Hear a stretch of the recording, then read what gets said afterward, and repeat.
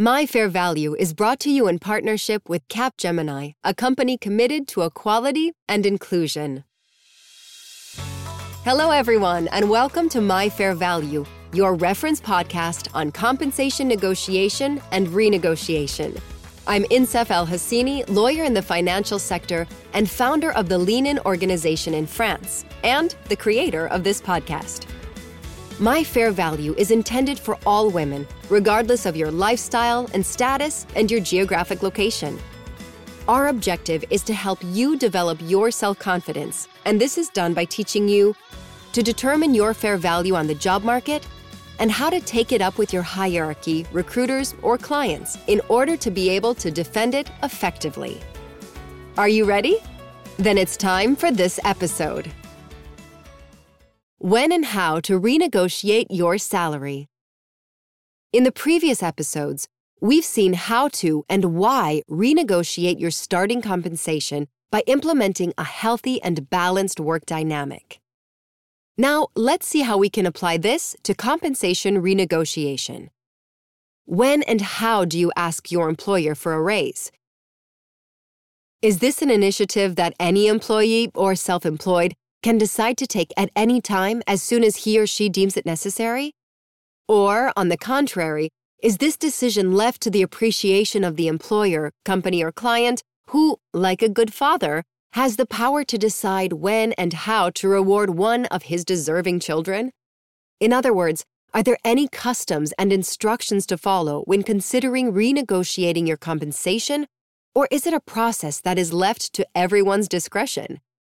As you know, in life, this is always the case. There is theory on one side and practice on the other.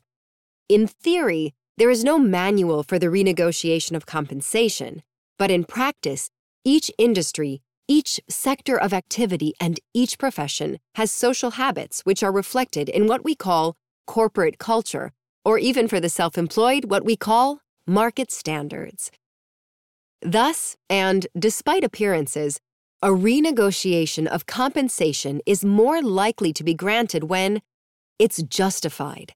That is, when your employer officially recognizes that your work deserves to be rewarded with an increase in your compensation. Concretely, this recognition is formalized during your annual end-of-year assessment. Then, when it's prepared, many falsely believe that an increase in compensation is discussed, decided, and obtained during the annual interview at the end of the year. But in reality, a pay increase is prepared 6 to 12 months in advance. Then, when it's correctly brought up, as I explained in episode 9 entitled Lead a Discussion Around Starting Salary, the choice of words you use and how you put things play an essential role in the success of a compensation renegotiation. That's why it's very important to prepare and build your speech upstream. And finally, when this renegotiation project is aligned with the corporate culture, or for freelancers, with the market standards of your industry.